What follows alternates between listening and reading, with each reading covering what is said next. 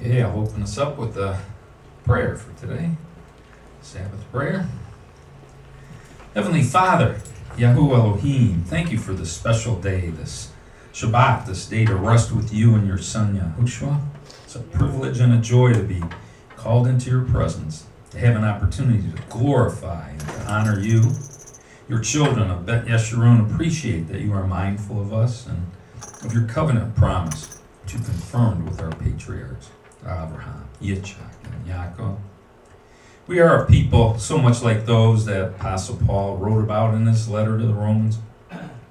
Living here in America, we're blessed that you are mindful of us as a special people, set apart for your purpose.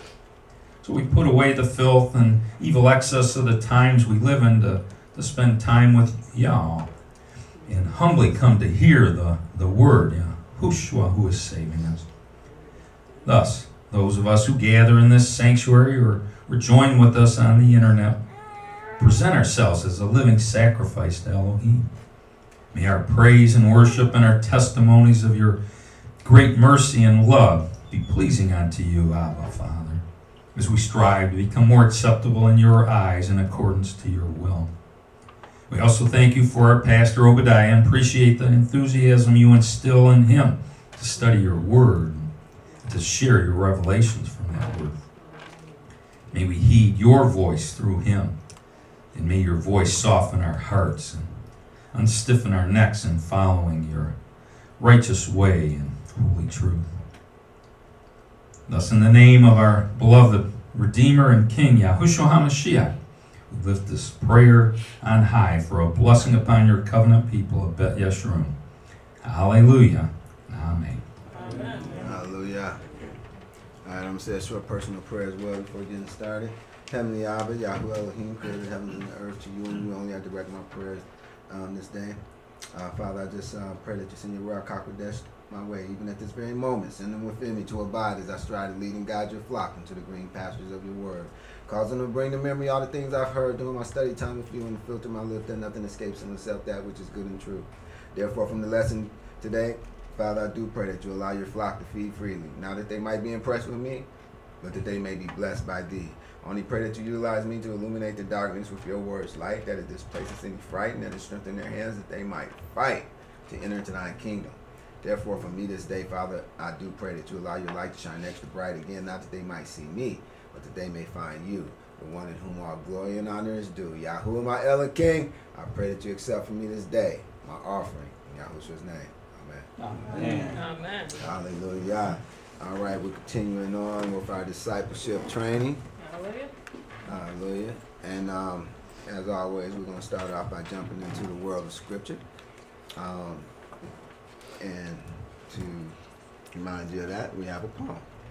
It says, welcome to my world. A place where the natural eyes can't see, where your physical bodies can't be, where the last is first, the first is last, the end is told from the beginning. When it appears as though one is losing, they're actually winning. Where trumpets are depicted as voices, the persecuted righteous don't complain, but actually rejoices. Here swords are likened to the word, the demons are bird, the dead are yet alive, the living are actually dead, blood and flesh are even depicted as wine and bread. It's a place wherein the humble are depicted as poor, and the poorer one becomes, they're later found to be that much richer. I'm speaking of no other place than the Yasam world of Scripture.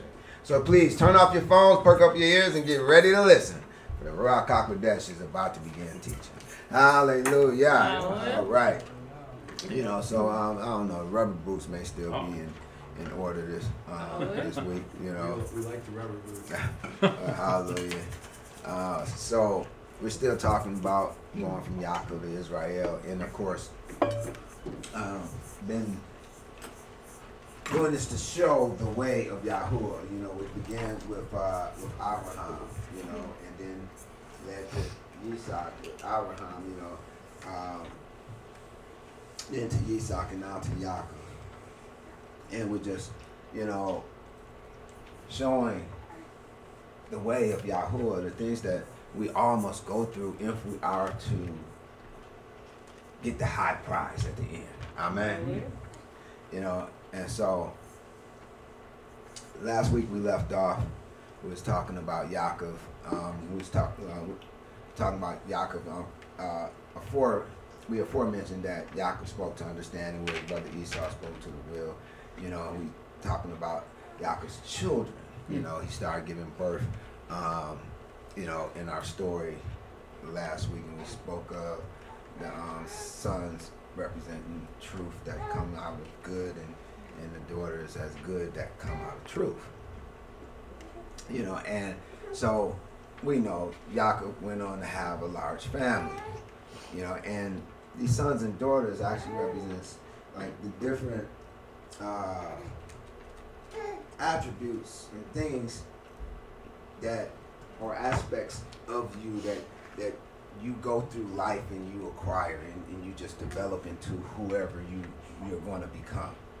You know, there's going to be certain truths that's just going to, you know, take a life of their own within your personal life. You know, and these can be likened unto, you know, Yaakov's children. You know, which all is a part of him. You know, in our actuality, you know, and likewise with ourselves, as we venture off into the world, you know, we're going to encounter, you know, there's going to be many truths that we're going to encounter that we're going to adapt to our lives, and things are going to be born out of those truths, you know, and those are going to be likened unto Yaakov's children, if you would. You know, and so last week he started giving birth. Now he has this big family. You know, and then next we come to Genesis 31, where Yaakov actually leaves Laban. You know, Laban hasn't, you know, feel Laban's been treating him right, you know, and, you know, so he decides to leave Laban secretly. You know, Laban actually, you know, catches up with him, you know, and asks him why did he do that. And Yaakov, you know, very frankly told him, you know, and they end up making a covenant, you know, and so Laban, we know, represents righteousness, and so here it is. You see a picture of Yaakov, or one with understanding, leaving that righteousness that Laban represents, and this is just simply a picture of the oral Torah, if you would, you know, and how one would have to, one with understanding would eventually have to leave that type of righteousness, you know, and so the journey continues from there, you know, and they make a covenant so that they're not to harm one another, you know, and so the story continues on, and Yaakov, decides it's time. Well, Yah decides it's time for Yaakov to return to Canaan. You know, and so Yaakov began to return to Canaan. You know, and so if you recall, when we first started this, speaking of Yaakov being like an adolescent or being like a, you know, a teenager or you know, late teens rather, or young adult, if you would, you know, leaving home, you know, going out into the world, you know, and here it is, out in the world, and you done learned these things and done acquired these things, and you know, now it's time to return back to your roots, so to speak, you know. They decide, you know, at some point, tired of being out in the world, I'm going back to the Father. I'm going back to the Heavenly Father. I'm going back to the kingdom of Elohim. Going back to Yah. Amen. You know, and so, you know, they begin to make this journey back. And this, you know, can be likened unto the story of Yaakov and his return to Canaan, his return to the kingdom of Elohim. You know, because we know Canaan represents the kingdom of Elohim. You know, and so he journeys on, but some things happen, such as, you know, Laban catching up with him that we just spoke about, you know, but you know, it was quite a tumultuous journey back, much less than when he came in our actuality. When he came, we saw he had a dream, and after the dream, next thing you know, he was there, and without a hiccup, right? Well, the journey home, going back, to the kingdom of Elohim wasn't so easy, if you would. In Genesis 32, we read about Yaakov wrestling with the angel of Elohim. And so we know angel simply means messenger. So this is Yaakov wrestling with the messenger of Elohim. Or you could say Yaakov wrestling with the messenger of Elohim. You can see a picture of, and we know Yaakov represents the understanding, so you can see that this is a picture of one's understanding wrestling with the messenger of Elohim. I pray that you guys can see that, but this is a depiction of that, and so the way that Yaakov becomes Israel is not just simply by wrestling with the messenger of Elohim, but by holding on to him. Yes. And that's an important point that I think that really gets overlooked oftentimes. And this is how and why he received the name Israel. It was because he held on until the morning was coming. And the angel was saying, look, you let me go because the day about to break. He's like, what that got to do with me? I'm not letting you go until you bless me. And so that is what we're to do to become Israel as well. We're to hold on until we receive our blessing. And that blessing is not going to come until the light is about to shine. And so that's important to understand because, according to what Yah showed me, Israel is a compound word. Yish, Ra, and El. 3 different Hebrew words. Yish being man, Ra meaning evil, and El being Elohim. And how you become Israel is by wrestling with evil and with Elohim, but holding on to Elohim until you get that blessing. Amen? Yes. And so we all have to go take this journey, and all of our understanding at some point is going to find itself wrestling with the messenger of Elohim. And so, this is pertinent to each and every one, even as all the word is, but it's just oftentimes we can't see how it coincides. Now, as we continue on through the story, here it is. Yaakov's trying to make his way back. And Yaakov, who represents understanding, he has to get reunited with Esau, who represents the will. Now, take note that I said they have to become reunited. Before he gets back into the kingdom of Elohim, or before we make it into the kingdom of Elohim, our understanding and our will must be united. We can't be having one understanding of things, but actually wanting to do something else. You follow me? Your will is saying, I want a pork chop. But your understanding is saying that's an abomination. And so you have this internal fight that's going on, that's keeping the one from the other. Well, it's not until they become reunited. Your will has to be in unison with your understanding before you can enter back into the kingdom of Elohim, or enter in for the first time. If you didn't come from there. This is assuming folks was raised up in scripture. You know, but for some it's their first journey. But that said, you know, your will and your understanding has to be united, you know, in order for us to move forward to get into the kingdom of Elohim. You know, so that's an important point.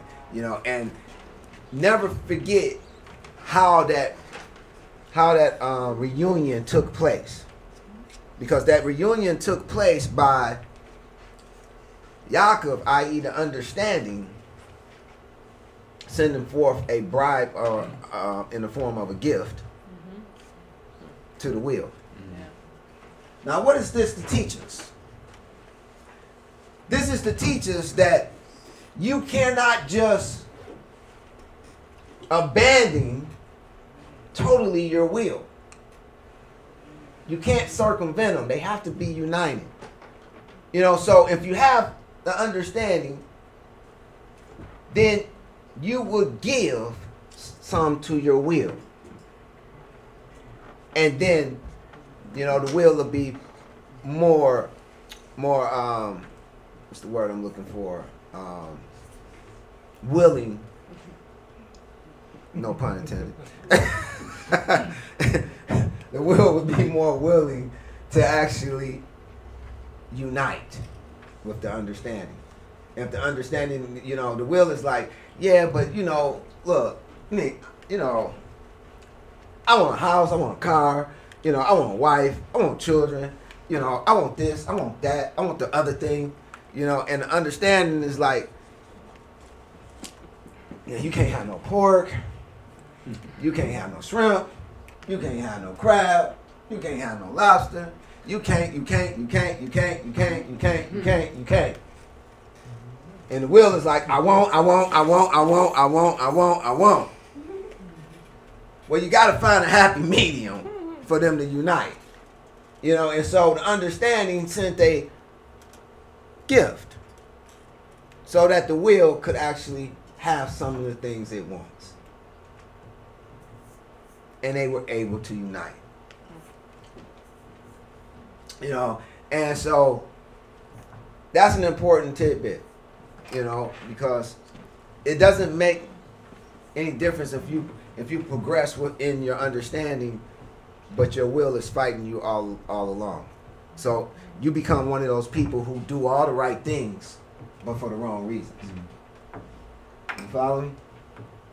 You know, you have a lot of people out here, they do the right things, but for the wrong reasons. We want to do the right things for the right reasons. See, when we do the right things for the right reasons, then we see a picture of our will and our understanding in unison. They're united. You know, and that's what we want, and that's what we need to have before we get back into the land of Canaan, into the kingdom of Elohim. Now, once in the kingdom, you know, everybody should be well familiar with this place. This place actually occurs a lot in Scripture. You know, once back in the kingdom, you know, one of the first places we're gonna come to is Shechem. You know, so who can tell me what Shechem means or what it represents? Say again. Heavy or weighty? No, not quite. In the right direction. But load? Yes, a load. Where you put the load? Shoulders. Shoulders. Yes, shoulders or back. Absolutely. So Shechem is a picture of where you go to get your burden. So what this is, you know, scripturally speaking, you know, what this represents is you're trying to figure out what it is you're going to do for Yah. You're trying to figure out what's your burden that you're going to carry for him. You know how Yahshua say, hey, come follow me. My yoke is easy. My burden is light. Well, everyone has to have a yoke and a burden. You know, and so Shechem is where you go and pick up that yoke or that burden. You follow me? You know, now here it is. It got kind of crazy when Yaakov got back to Shechem, though. You know, but so this is where he goes. So at some point when you're trying to get into the kingdom of Elohim and you're making your way back, you're like, okay, I'm about to give my life to Yah, you know, for good this time, coming out the world, and I'm going into the kingdom, you know, and I'm going to serve him. You got to come by Shechem. You know, once you get your head right, that is, you get your understanding in unison with your will, you know, you got to go through Shechem. You got to go and pick up, get yoked and pick up your burden. You know, and so this is what Shechem represents. And some stuff goes on at Shechem. Let me see. I think I have something up in here. All right. We read about Shechem in chapter 33 of Genesis. Let me have my first reader read Genesis 33, 18 through 20, and 34, 1 and 2. You know, 33 ends at 20, and then we just gonna go into verses 1 and 2. And Jacob came to Shalem, a city of Shechem, which is in the land of Canaan. When he came from Paddan Aram, and pitched his tent before the city. Genesis 33:19, and he bought a parcel of field, where he spread his tent at the hand of the children of Hamor, Shechem's father, for 100 pieces of money. And he erected there an altar and called it Elohi Israel. And Dinah, the daughter of Leah, when she bare unto Jacob, went out to see the daughters of the land. And when Shechem, the son of Hamor the Hivite, prince of the country, saw her, he took her and lay with her and defiled her. Hallelujah. Okay, so here it is. You know, after Yaakov reunites with Esau, you had to understand the reunited with the will. You know, and then, you know, he goes on and he comes to Shalem. He comes to a place of safety, a place that's peaceable. You know, and you can view this as, you know, a state of mind. You know, and here it is. You know, he's in a city of Shechem. You know, come to pick up his, you know, his load, his burden. You know, now it says it's in the land of Canaan. Now Canaan can mean to humiliate. It can mean to humble, to subdue. It speaks to a lowland. You know, and so, you know, this is the kingdom of Elohim. You know, this is the land of Canaan represents the kingdom of Elohim. So you always have to keep in mind the kingdom of Elohim is going to keep you humble. Hallelujah. Amen. Yep. You know, and the kingdom of Elohim is not going to be shy about humiliating you to do that. You know, the kingdom of Elohim is, you know, is all about subduing the parts of you that rises up against it. The kingdom of Elohim is the lowland. You know, this is where you live humbly. You know, and so we see all these pictures in the land of Canaan, you know, and that's important to understand, because for those who are trying to get into the kingdom of Elohim, you have to know that you're not going to be prideful up in there. Yah hates pride. You know, you're not going to be arrogant up in there. No, you're going to be humble. You're going to be subdued. You're going to, and if not, you're going to find yourself humiliated, and then you're going to be humble. Then you're going to be subdued, you know. But either way, you're going to get there, you know what I'm saying, if you keep at it. Now, it says there he erected an altar, and he called it El Elohe Israel. In other words, he called the altar the God of Israel. So, you know, this is a picture of worship. Whenever you see him erect an altar, it's a picture of worship. You know, so here it is. He's worshiping the God, the Elohim of Israel, right? You know, and now comes to his daughter Dinah. Now Dinah, remember, the daughters represents the good that come out of truth. You know, you can have some bad stuff come out of truth, but you can have some good stuff come out of truth. Dinah represents the good stuff to come out of truth. She's a daughter, you know, and you know, her name means judgment. And so within her, we can see good judgment. You know, and unfortunately, she gets defiled.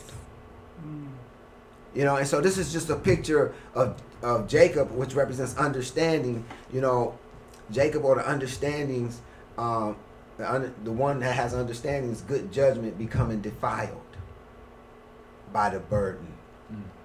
You know, and then he's defiled by Shechem in Shechem. You know, so by the burden in the place where you pick up the burden.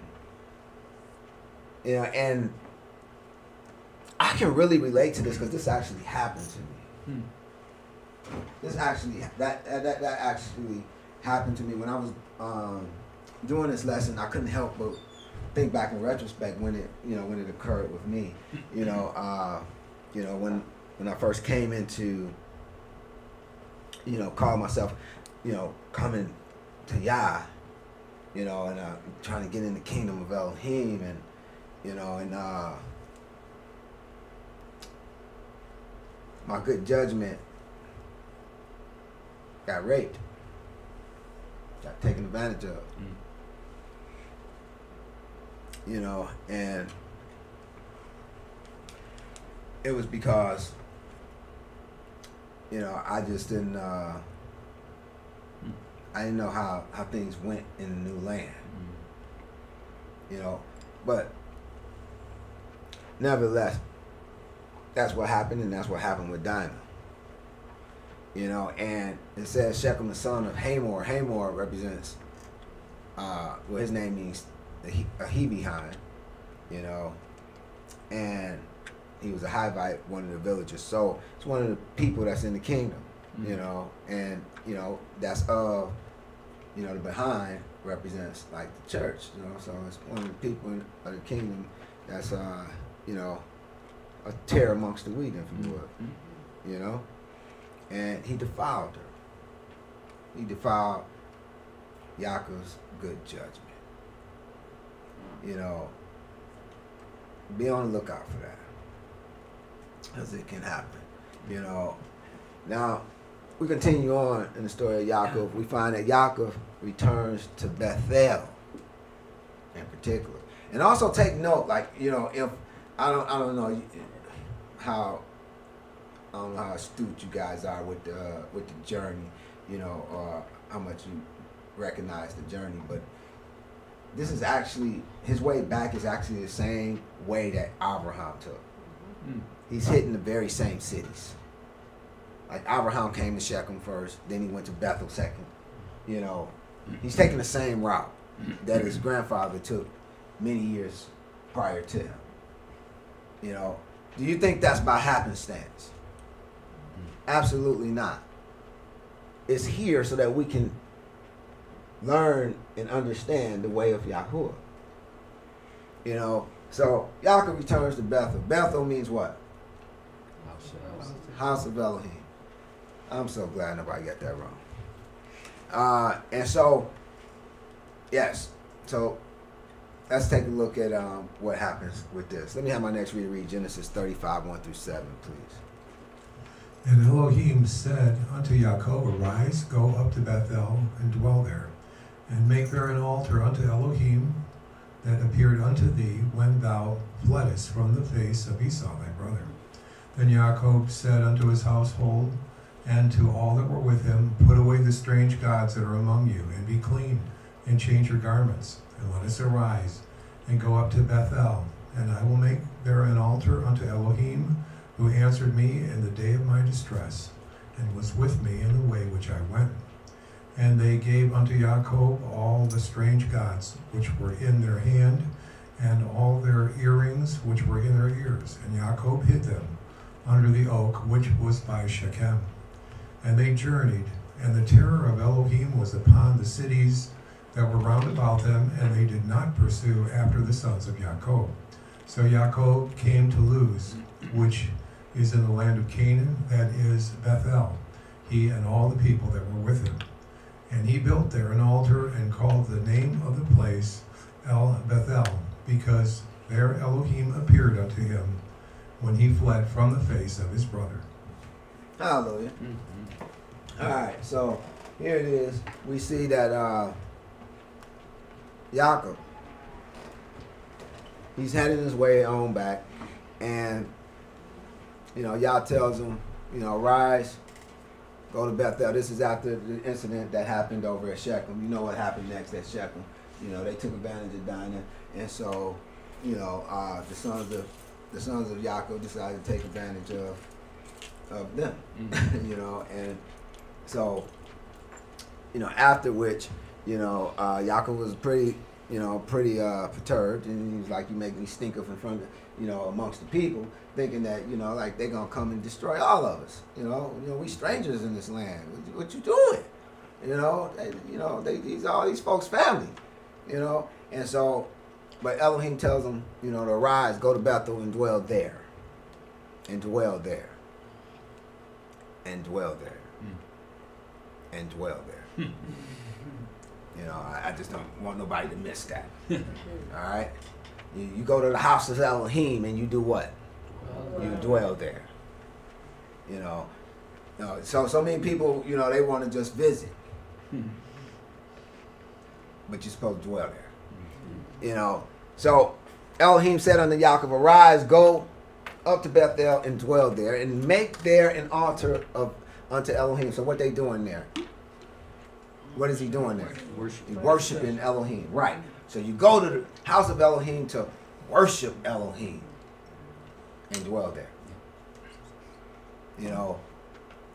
And so it said Yaakov gave some instructions to his household that was with him. What did he tell them? In verse 2 it tells us, he says, put away the strange gods that are among you, and be clean and change your garments. Put away the strange gods that are among you. What are we talking about? What's a god? Strong ruler or judge, right? Get rid of them. We have a strong one. We have the strongest, right? And be ye clean. Don't be unclean. Because our El is a holy El, right? And change your garments. What are we talking about? Coverings. Your coverings, absolutely. We're not to have any covering but Yahweh, right? We don't need no other covering. He got us covered, right? Yep. He got our back and our front and the sides. He got us fully covered. We don't need no others, right? Let's jump down to verse 4. It says, and they gave unto Yaakov all the strange gods that were in their hand. What are we talking about? Mighty works. Yes. All the strange gods that were in their works. So in other words, they were doing the works of other gods. They were doing the works of other rulers and judges.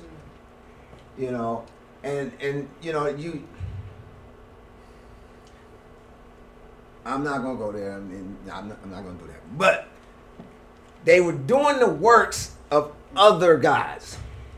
Now they may have been doing the works of Yahuwah as well, but they were doing the works of other gods too, right? Mm-hmm. And so he said, they gave all unto Yaakov all the strange gods that were in their hands, that was in their hand.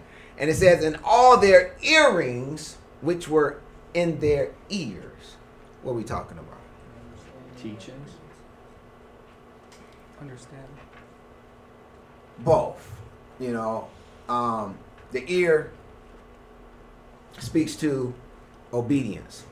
So does obedience to the teachings, understanding of the teachings, and the earrings themselves, are speaks to different doctrines or, idols, if you would, of which usually were in the form of those gods, right? You know, so here it is.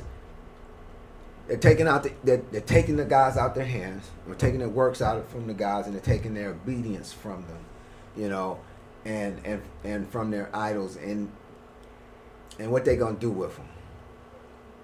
They put them under the oak. They buried them under the oak, right?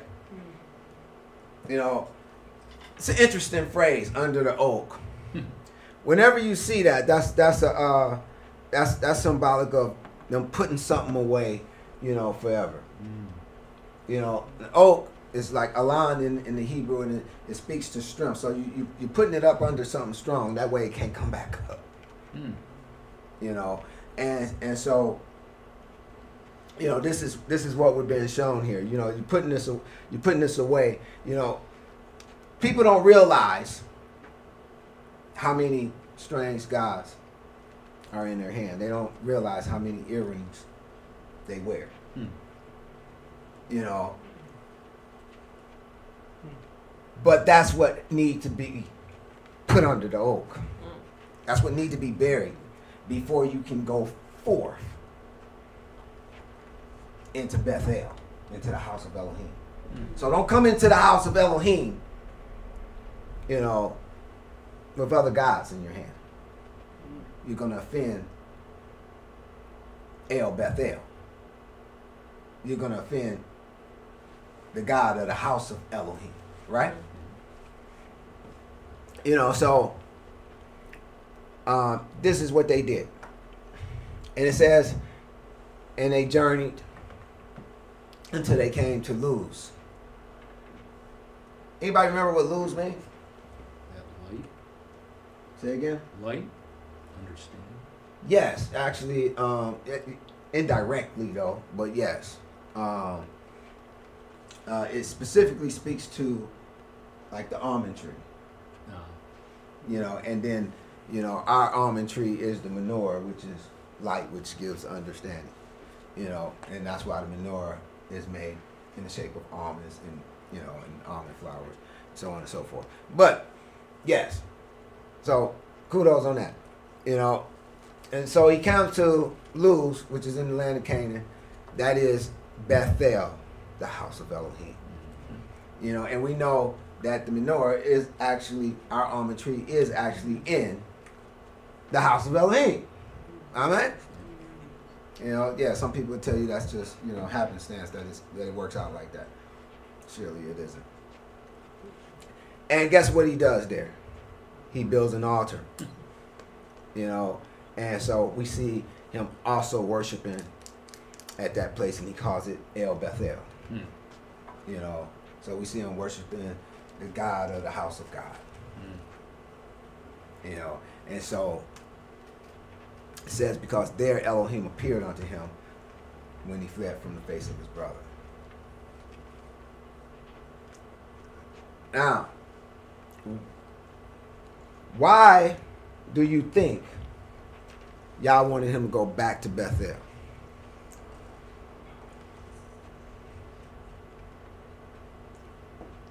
Keep his promise. They don't want to say it. Y'all finally catching on. Oh my goodness, it only took 20 years. Absolutely, yes. You know, to keep his promise. What promise? The one that's found in Genesis 28:20-22. It says, and Yaakov vowed a vow, saying, if Elohim will be with me and will keep me in his way that I go, and will give me bread to eat and raiment to put on, so that I come again to my father's house in peace, then shall Yahuwah be my Elohim. And this stone, which I have set for a pillar, shall be Elohim's house. And of all that thou shalt give me, I will surely give the tenth unto thee. And so, yes, he took him back there so he can keep his promise. Because Yah kept his, so he's like, okay, now I'm going to give you a chance to keep yours. And you need to keep that in mind, because Yah, when you make a vow to Yah, and Yah keeps his end of the bargain, you need to keep your end of the bargain. And if you don't, there's going to be consequences. And you get to choose whether or not you're going to keep your end of the bargain. You just can't choose your consequences. You know, so always keep that in mind. You know, and you have a lot of people, believe it or not, try to play Yah. You know, they make these vows and Yah come through for them, and they praising and giving glory, and then they forget all about what they said they was going to do for that. And they find themselves in a heap of hurt. You know, so say la on that one, right? All right. So, here it is. We done made it to Bethel, you know, and something happens, you know, something happens around that time, and it's found in Genesis 35, 8. It says Deborah, Rebekah's nurse, died, and she was buried below Bethel under the oak. And the name of it was called Elam Bakuth, which translates to the oak of weeping. All right. In order to understand this, we need to understand what Deborah represents. Works. Say again? No work. Not quite. She's a bee. She is a bee, but she's not a worker bee. You know, Deborah does mean bee. Scripturally speaking, bees speak to our enemies. You know, as scriptural support for this, let us consider Psalms 118, 10 through 12. It says, all nations compass me about. Now we know that the nations were Israel's what? Enemies. All nations compass me about, but in the name of Yahuwah will I destroy them. They compass me about. Who compassed them about? All the nations who were the what? Enemies. Yea, they compass me about, but in the name of Yahuwah will I will destroy them. They compass me about. Who? All the nations, which were the enemies. They compass me about like bees. They are quenched as the fire of thorns, for in the name of Yahuwah I will destroy them. And so we have a second witness in Deuteronomy 1:44. It says, and the Amorites, let's stop right there for a minute. The Amorites was what to the Israelites? Enemies. And the Amorites which dwelt in that mountain came out against you and chased you as bees do. Again, they're likened to bees. And destroyed you in Seir, even unto Hormah. I have a third witness. Yeshayahu 7:17-18. Yahuwah shall bring upon thee and upon thy people and upon thy father's house days that have not come from the day that Ephraim departed from Yahudah, even the king of Assyria. And it shall come to pass in that day that Yahuwah shall hiss for the fly that is in the uttermost rivers of Mitzrayim, and for the bee that is in the land of Assyria. And we know the Assyrians were enemies. You know, so understand that Deborah, Rebekah's nurse, speaks to the teachings of the enemy that our mothers use to help raise us. I want you to think about this for a minute, see, because Rebekah is Yaakov's mother, right? Deborah is her mother's nurse. So she helped to nurse him. And that speaks to the enemy nursing us. I want you to understand something, that we all inherently receive things in our upbringing that is of the enemy. And these things, you know, most, you know, usually take the form of teachings and instructions or some types of doctrines. You know, like for instance, if now this is something that was taught in my household. I just, you know, I'm thinking I'm average, you know, but I was taught if someone hits you, you're to do what? Get 'em back. See, a lot of people taught that, right? But Yahshua says when someone strike you on the left cheek, do what? Diametrically opposed to what our parents taught us, right? You know, so Where do you think our parents got that from? Their parents. You know, ultimately, the enemy. Oh, yeah. The doctrine of the enemy. It goes against Yah's, right? Or how many were taught to cook and eat unclean foods? Mhm. You know, like pork chops and Christmas ham, sausages, shrimp, lobster, oh, that crab, catfish, frog legs. And the list goes on and on and on, right? You know, but you know, but we were taught these things as a kid. Mm. You know, but when we grow up, at some point they have to die. At some point they have to die. And so this is why Deborah, Rebecca's nurse, seems to just pop into the story out of nowhere. And we're told that she dies. Well, the reason being is because in order for Yaakov to continue on his journey, you know, in order for him to truly worship at Bethel, he's going to have to, Deborah is going to have to die. Mhm. All those things that are a part of us, that we were taught ever since we were a youth, up until the time that we come to Elohim, we have to bury them. We have to kill and bury them. You know, so that, you know, they're no longer a part of us. Because they have no part with us. You know, so the reason Scripture tells us that Deborah dies at the particular time it does is for us to understand such teachings must die when you commit to worshiping Yahuwah at the El of Bethel.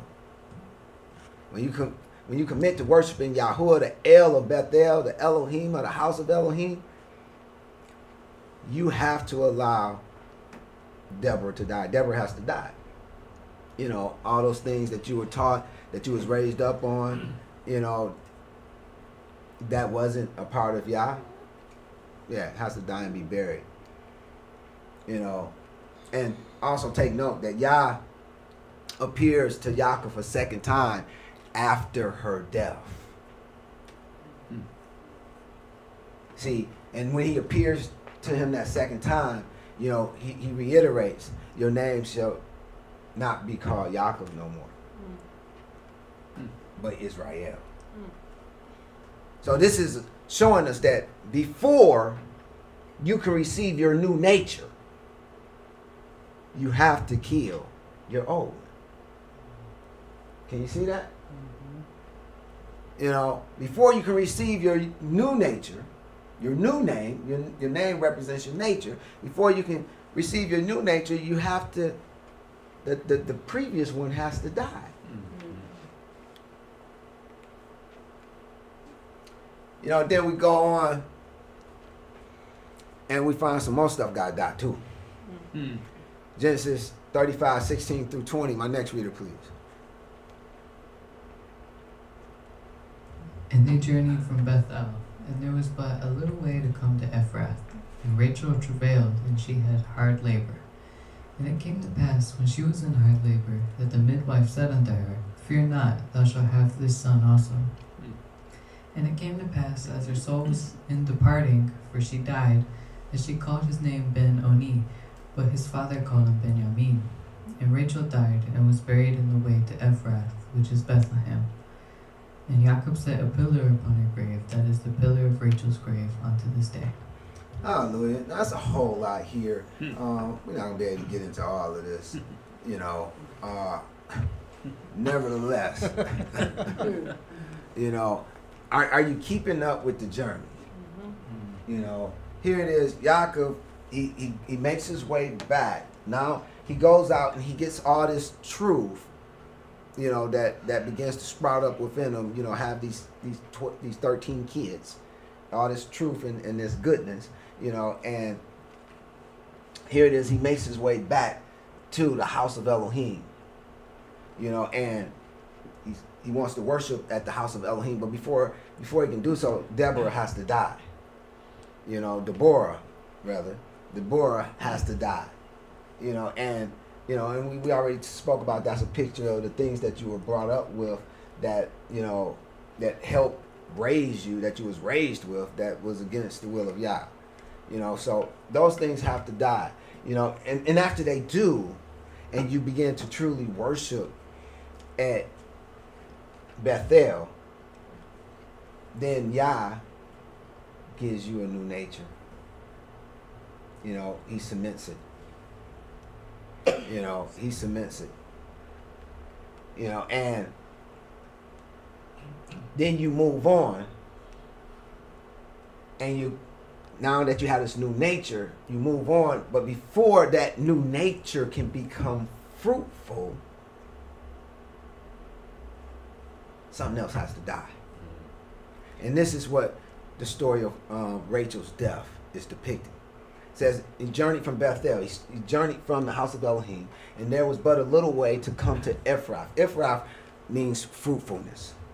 So it was a little way before he became fruitful. Now, just a couple passages up above this is where Yah is telling Yaakov that he should not be called Yaakov no more. Now you're going to be called Israel. So now, you know, before Israel can come to Ephrath, before he can become fruitful, that is, before he can have a child. See, because prior to this, all the children came from Yaakov. They were all born in Haran. Benjamin is the only one that's born in the promised land, in the kingdom of Elohim. But before Israel can become fruitful, Rachel has to die. But Rachel is the love of our life. She mama bear. Well, I guess she wasn't a bear, but you know, you get my point. You know, here it is, she travails, she has this hard labor. So what does that tell us? You're not going to give birth to this son of the right hand easily. It's going to be a very hard birth. That's what that tells us. It's going to be a hard labor. You know, and Rachel dies during the process. And so she calls his name out before she dies, Ben-Oni, meaning son of my sorrows. But his father called him Benjamin. You know, so yes, for one, it's a very sorrowful event, but for the other, you know, it's a good thing. You know, and so Rachel has to die and be buried in the way that Ephrath. Now Ephrath just so happens, excuse me, to also be Bethlehem. Bethlehem means the house of bread. Who are we talking about? Yeah, sure, absolutely. You know, now, just hold on to that for a minute. If we go down a little further, in verses 27 through 29 of Genesis 35, it says, and Yaakov came unto Yitzhak his father, unto Mamre, unto the city of Arba, which is Hebron, where Abraham and Yitzhak sojourned. And the days of Isaac were 180 years, and Isaac gave up the ghost and died. And he was gathered unto his people, being old and full of days, and his sons Esau and Yaakov buried him.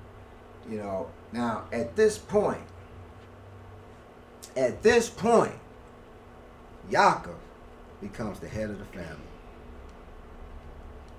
because he had the birthright. Yaakov becomes the head of the family. You know, now this teaches us that before Israel can become fruitful, that is, before Benjamin can be born to him, before the son of the right hand, who's the right hand? Yahshua. So before Israel can give birth to a son of Yahshua, before one of us that is wrestling with evil and wrestling with good and prevailing by holding on to Elohim or that which is good, before one of us can give birth to a son of the right hand or a son of Yahshua, Rachel, who is accursed, the accursed you that possessed Laban's gods, must first die.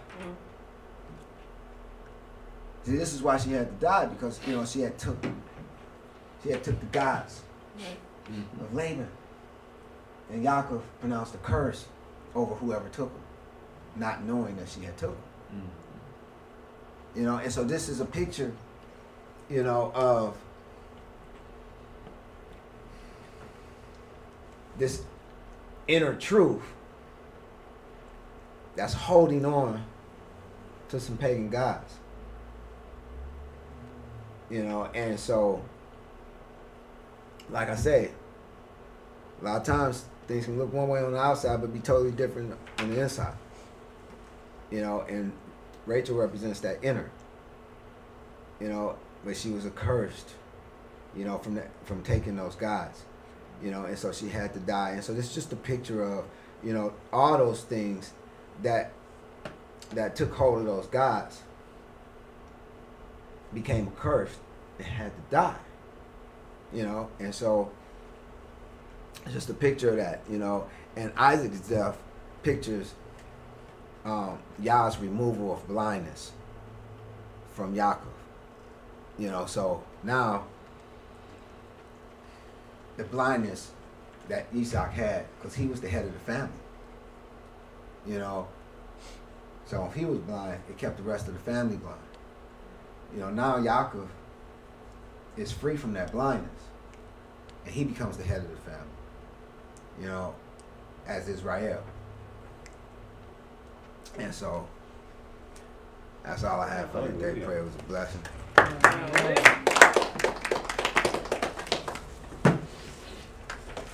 All right, we'll take any questions. Man, it seemed like I was talking for a long time.